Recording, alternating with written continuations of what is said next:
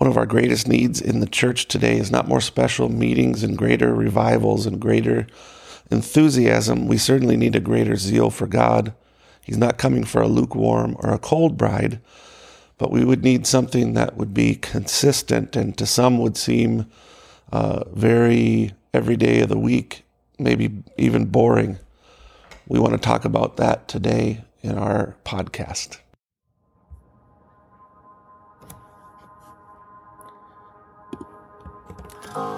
Greetings.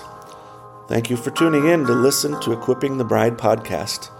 I'm Brother Jason DeMars from Beaufort, South Carolina, a minister at Bethel Tabernacle. New episodes of this podcast are posted every Friday. You can watch this podcast on YouTube and listen to it on Apple Podcasts, Google Podcasts, and Spotify. If you have any questions, testimonies, or prayer requests, please let me know at jasondemars.com. I also have free books and tracts available at my website, and shipping is free as well. May the Lord richly bless you. Amen. God bless you. I am back in my home in South Carolina. Very glad to be back here after the last 3 weeks. Staying with my father after my mother passed away. And so it's, I guess, with heavy grieving hearts, sometimes you have to leave and commit your family to the Lord. My dad's 85 years old. My mom passed on January 28th, passed from this pest house into the Father's house, in the place that the Lord prepared for my mom. It was her time to go. We were assured of that through the circumstances, and she went just the way that she wanted to go. She wanted to go first, and she wanted to before my dad, and she wanted to go quickly. And so we're very, very grateful for how the Lord did those things for her. What a tremendous difficulty for us as the family. But we're assured, and just by the circumstances of how the Lord directed them, that we really, it was His plan, it was His timing. Maybe I would just share a few moments here. We were, prior to my mom passing, we were on a little vacation in North Georgia with my family, my wife and my girls, and there's 2 ways to get home. From there, you can go through Augusta or you can go through Atlanta, and Augusta is, of course, small town, smaller, a lot of 2-lane roads and back roads, but it's very beautiful, and you don't have to worry about Atlanta traffic, which is, anybody knows it's awful. And so we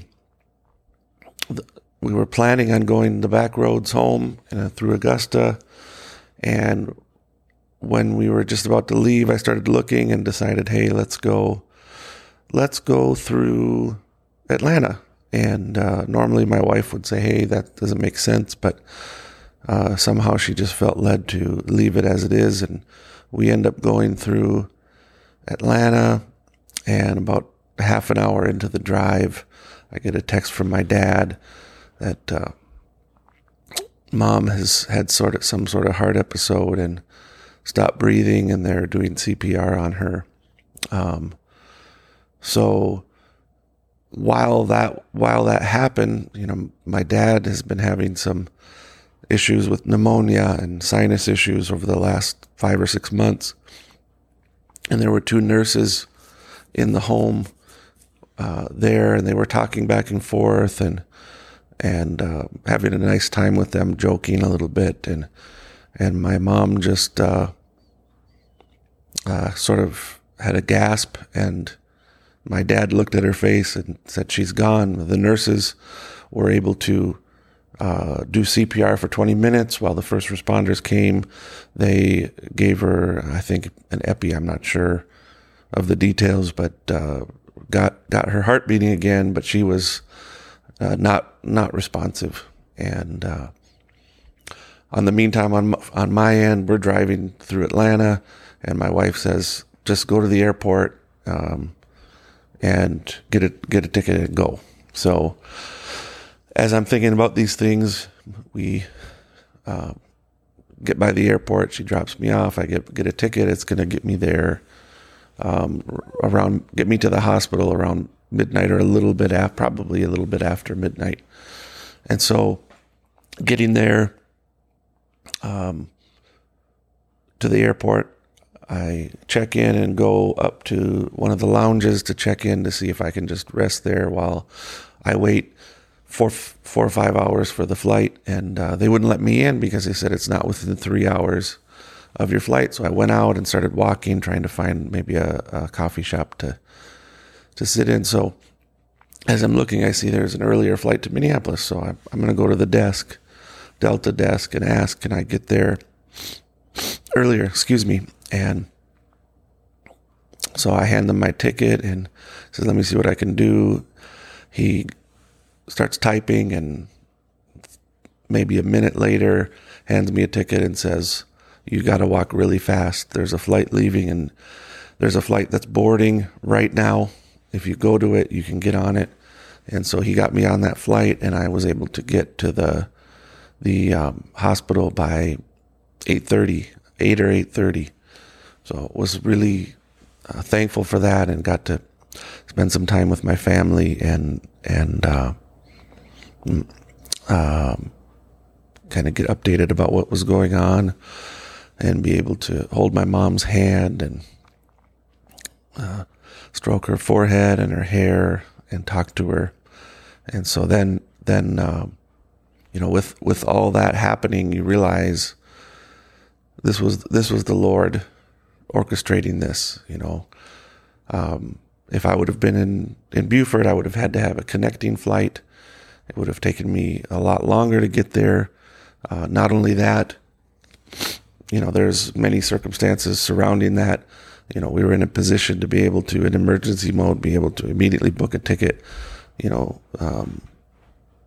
I could go on about that, but let's just say the way the Lord moved, even financially with us in the last month, He ordained it in such a way that we would be able to do this.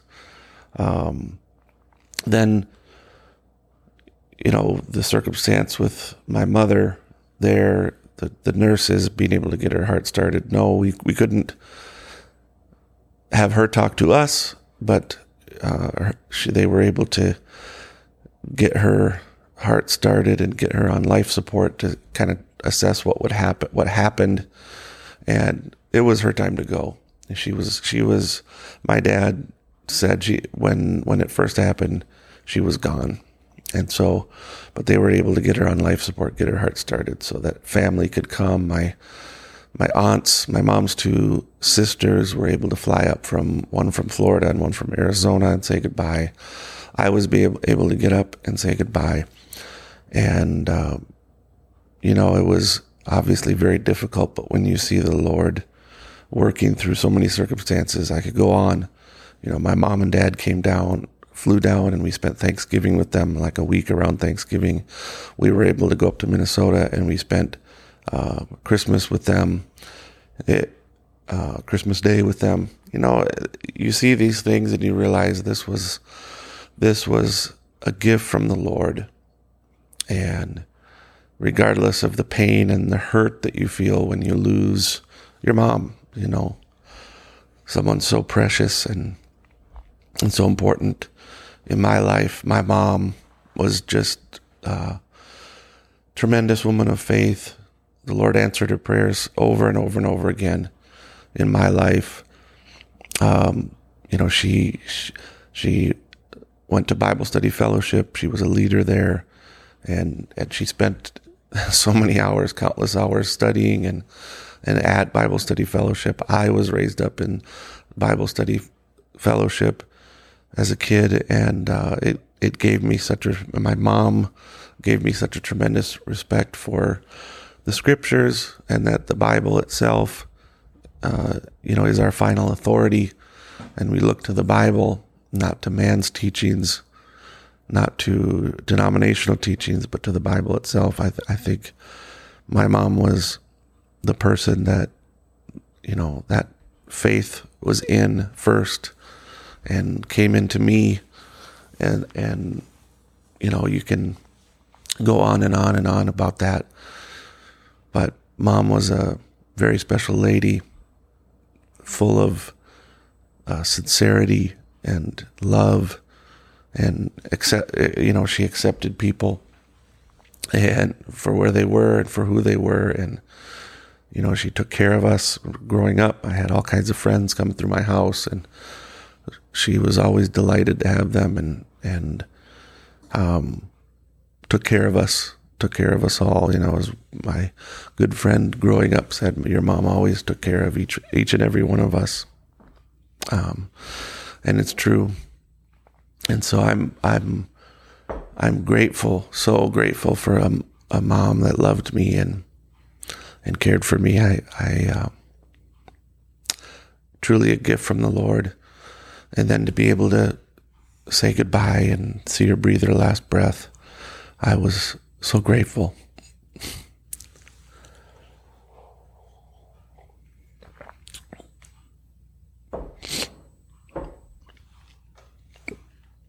God knows our hearts and sees what we go through, and you realize we're in His hands, and He's leading us, and He's guiding us, and that's the place that we want to be, is in His hands. Amen. All right, let's turn to our subject for the podcast. I said one of our greatest needs in the church today is not more special meetings and greater revivals and greater enthusiasm. Certainly never going to downgrade enthusiasm. There's a tremendous need for it. We need zeal for God. We need to be on fire. It's not a lukewarm or a cold bride that He's coming for, but a bride that's on fire for Him. And, we do live in an age where entertainment is, it's a god. It's what people live for. It's what people strive for. You think of things like movies, and you think of things like the NFL, NBA, whatever it might be. I don't at all downgrade anybody for, watching a sport, but it becomes easily a god to people. I myself enjoy watching football and appreciate that. I grew up playing football, but those things can't come before the Lord. But, aside from that, the point being is we have been trained to need to be continually entertained. And if something isn't fun or enjoyable, we don't like it and we're not interested in it. We need special meetings to come together as believers and grow, rub elbows with each other, so to speak, and fellowship with one another. As iron sharpens iron, so one man sharpens another. We need each other. That's certainly true. And it's a great blessing to see that. And it brings revival personally to our lives. And, we see the things that the Lord is doing, and we're so thankful. But it's not just about those things. There needs to be believers with a strong foundation of a revelation which produces an understanding of the Word. We're not here to be shallow Christians with little to no understanding, no spiritual discernment, but we want to be deep in the Word. At the same time, we don't want to be heartless and callous and so focused on doctrine that we don't see the need for our hearts to be tender and for our emotions to be expressed before the Lord. A true love for God produces a true passion for Him, and that many times is expressed in the shape of emotions.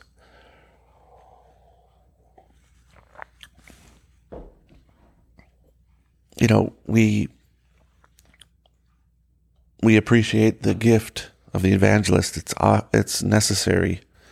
We love it when we hear an awe-inspiring gift, that literally lifts your faith up, and many people view those things as the highlight of the Christian faith in special meetings. But the reality is that the core necessity for us as believers is the daily, hourly, weekly habits that we learn to delight in that will cause us to grow the most. Not habits that we do out of rote, but habits that we do from delight because we love the Lord with all our heart, with all our soul, with all our mind, with all our strength. And so these things are absolutely critical. I can't emphasize enough. I mean, it's in our local church. It's in the place where we're being fed on a daily basis. Those things are not about entertainment. It's about spiritual growth. It's attending a church that teaches you the balanced word. It is about living among believers that intentionally spend their lives together, edify one another on a daily, weekly, and continual basis. It's being in a family of believers that worships together. These things are the things that will sustain us. We have continual, constant entertainment. I mean, you look at the things on our phone. We have these reels and videos, and they're short, and you sit and scroll and scroll and scroll. And look, we all can get into those habits and spend so much unbelievable amount of time doing this on a daily basis. And what is it? It's entertainment. It's entertainment. It's not spiritual growth. It's a waste of time. We are killing time, and we're doing it in the name of entertainment, and there's such a spirit of entertainment in America. Brother Branham says in 1955 in Seal of the Antichrist. Now they stay home for that, and things that people does today, it's a shame, calling themselves religious. They act like the world because it's the spirit of America. America wants entertainment. Oh, everything. Everybody's got televisions and radios, and they listen to everything. Let me go into a man's house and let me see what kind of music he hears. Let me look around and see what kind of literature he reads. I'll tell you what kind of a spirit he's got feeding on it. That's right. Let me watch the way he acts in his daily walk. True, it's a shame, how the churches fell from grace. Oh, what a pity. Repent and come back. That's right. I say that in the name of the Lord. Repent and come back. The thirst for entertainment infects everything. It infects the American religious crowd as well. If you can't keep them enthralled using every verbal deducement known to mankind, they'll lull off to sleep and wonder why is church so boring?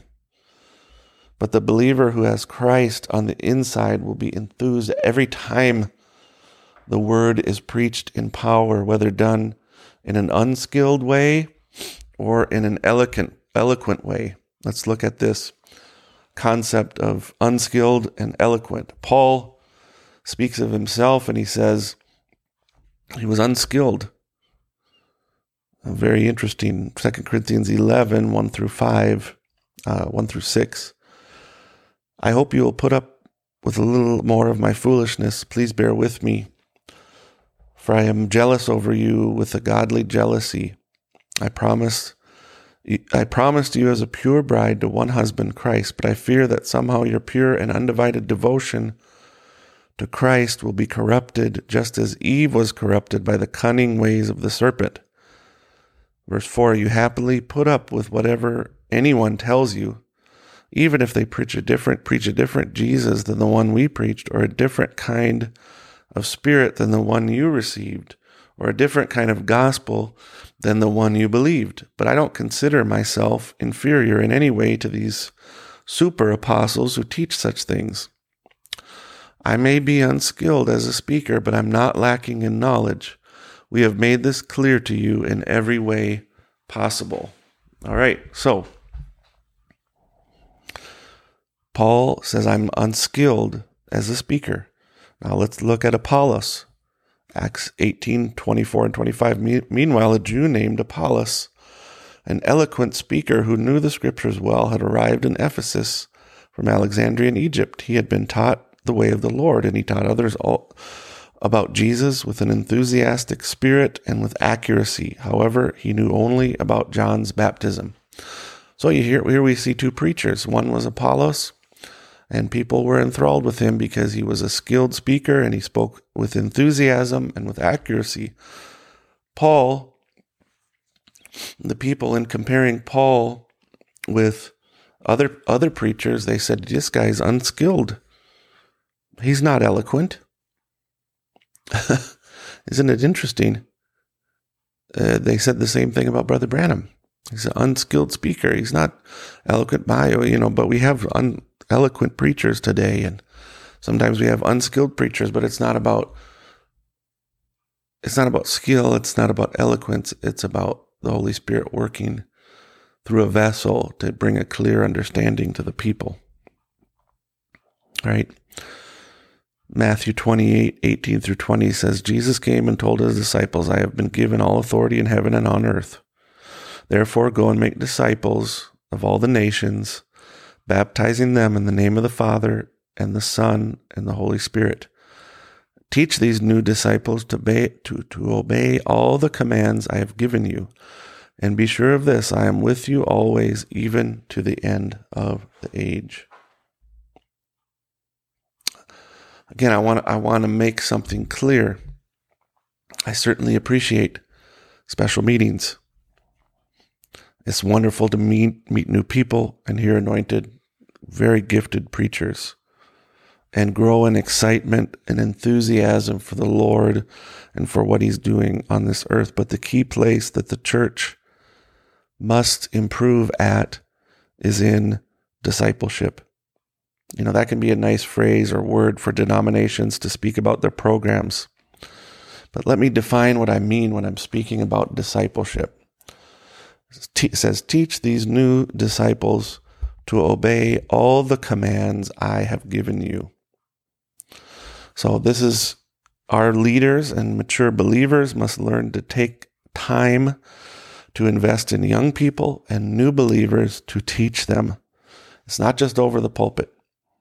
Through relationships, be involved in people's lives, help them to become more and more like Jesus. It's in small groups, men's groups, women's groups, prayer meetings, youth group, one-on-one with those struggling and in need of counsel, to meet with them in their homes, in your home, at coffee shops, restaurants, in the park, etc., etc. It's meeting them where they are at and helping them understand more deeply how to walk with Christ and how to understand the Bible and how to overcome temptations and to be accountable to the Word. We need the whole body of believers to be on board with this. We need believers to view themselves as ministers of the Word to one another. And it takes that body ministry to reach out to someone. If you have be in prayer. I'm always in prayer, and I'm always watching to see, is there a need? Is there someone hurting? Is there someone I can start meeting with, and speaking with, and helping them with where they're at and what they're going through?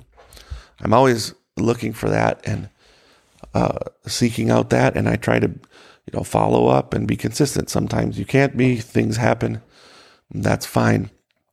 The point being is that be on the lookout and keep moving forward with people. All right. The kind of spiritual growth in making new disciples into obedient believers, it can't be merely done over the pulpit. It has to be done in a myriad of ways through personal connection, just the way Jesus was with his disciples. And again, the purpose is not to turn a bunch of people into sitters in the pew. It's to turn them into exactly what you are, new disciple makers and trainers. That's what Jesus did with his disciples, and that's God's purpose. It's to be a channel of his life through believers to new believers and maturing on down the line. It's elder sisters teaching younger sisters. It's elder brothers teaching younger brothers. It's pastors and associates meeting with the younger ministers and struggling believers in the church to help them get healed and to help them grow in their faith. Titus 2, 1 through 8. But speak thou the things which become sound doctrine, that the aged men be sober, grave, temperate, sound in faith, in charity, and patience. Verse 3, the aged women likewise, that they be in behavior as becomes holiness, not false accusers, not given to much wine, teachers of good things, that they may teach the young women to be sober, to love their husbands, to love their children, to be discreet, chaste, keepers at home, good, obedient to their own husbands, that the word of God be not blasphemed. Young men likewise exhort to be sober-minded. In all things showing thyself a pattern of good works in doctrine, showing uncorruptness, gravity, sincerity, sound speech that cannot be condemned, that he that is of the contrary part may be ashamed, having no evil thing to say of you. So we see there, live your life as an example for others. And take the time to teach younger people. This is Paul puts this on the duty of the pastor Titus, but he also puts it on the duty of older men and older women. Older women teach the younger women. Older men, you behave this way, and also exhort the young man to be sober-minded. All right?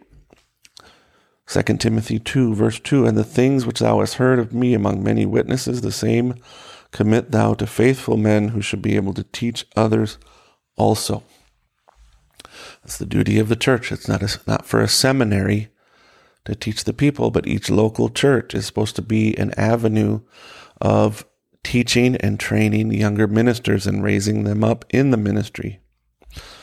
John 8:31, Jesus said to the people who believed in him, you are truly my disciples if you remain faithful to my teachings. So let's think about discipleship this way. Discipleship follows Jesus' example of how he invested in the lives of 12 disciples.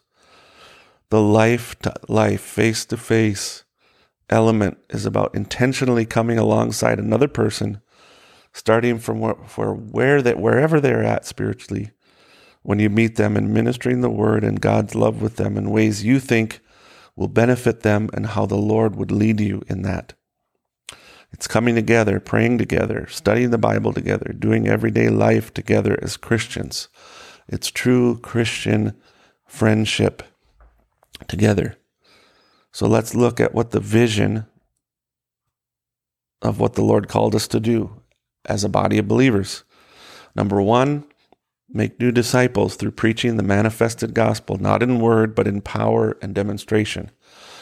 Acts 2:38, repent and be baptized, every one of you, in the name of Jesus Christ, for the remission of sins, and you shall receive the gift of the Holy Ghost. The promise is to you, to your children, to them that's far off, even as many as the Lord our God shall call. So number 1, make new disciples, see them converted. 2, we're to teach and to train these new disciples to obey the word.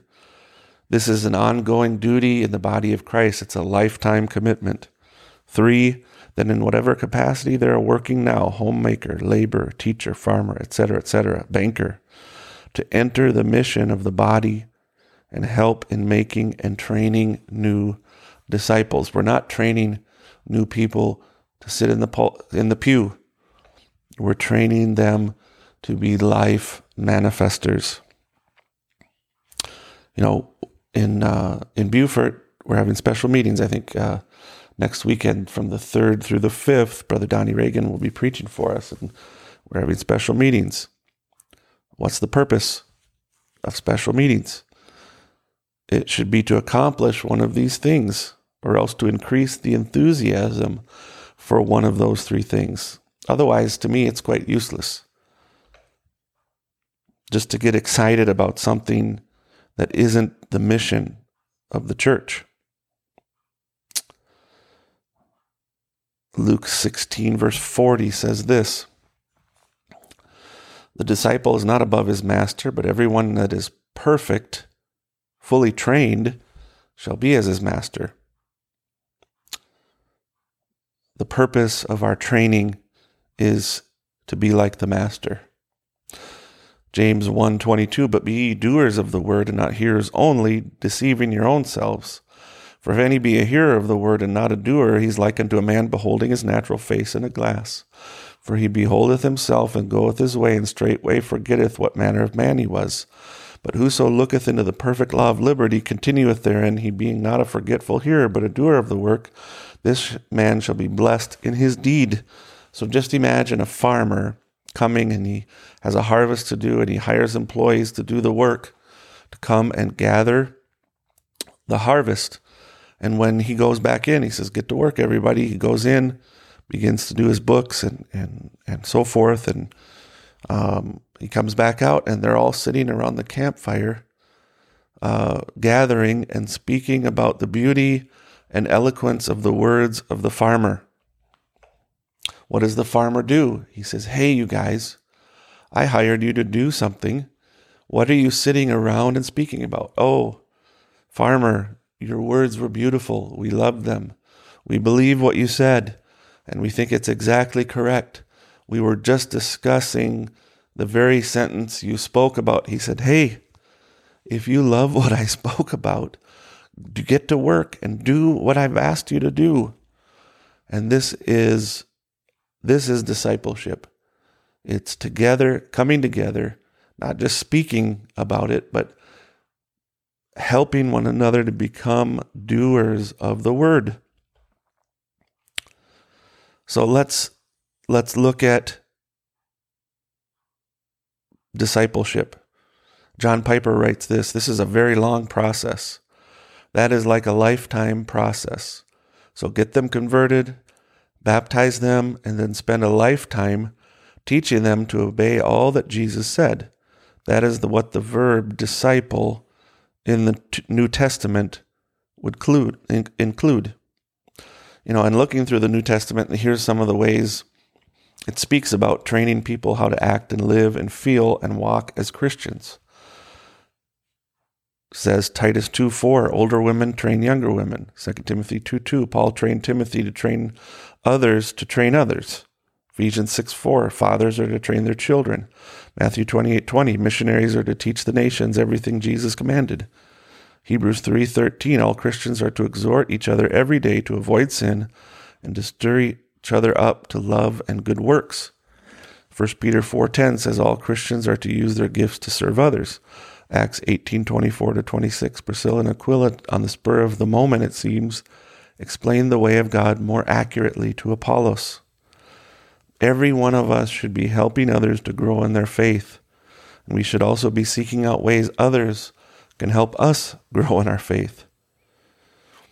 Too many times our great focus is on the fantastics of the church, the great entertainment being a believer provides in the form of enthusiastic preaching of the word, and the great joy that comes from the worship, and God healing and meeting people's needs. We love those things. We treasure those things. But as I see this, the real treasure is for us, each of us, to get involved and be purposeful, and for the leadership of our local church to be purposeful in the training others to be Christian husbands and wives and mothers and fathers and daughters and sons and employees and employers and etc., to live the Christian life on a daily basis, to help them gain an understanding of the revelation of the word and to grow in the life of it. Our pastors and associates should be purposeful about it, and so should the elders in the church as well. It's our duty and function and purpose as a body to make new disciples and train those disciples for a full lifetime and enter them into making new disciples and training new disciples with you. To me, this is one of the greatest needs of the church. I can't say it's the greatest need of the church. That's not up to me to say that. But I can say confidently this is one of the greatest needs of the church, to refocus ourselves on this. This is where the reality comes, I believe. And I just challenge each one of us to be involved in this. If you're a pastor, pray about what steps to take to implement these things and encourage these things in your church. If you're a believer and you hear this and you want your pastor to do something, don't wait for your pastor to do something. You be a friend to others. You be a friend to your pastor. You be a friend to others. Reach out and love them and encourage them and build them up. That's what this is about. It's not about pointing fingers or trying to correct someone. It's trying to say, let's all together work together in the body of Christ to help one another grow and edify and challenge one another daily. Amen. Thanks for listening. May the Lord richly bless you.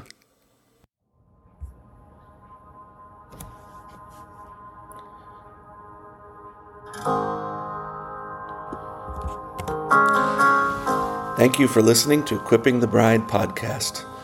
New episodes are posted every Friday. I want to remind you that if you have any questions, testimonies, or prayer requests, please let me know at jasondemars.com.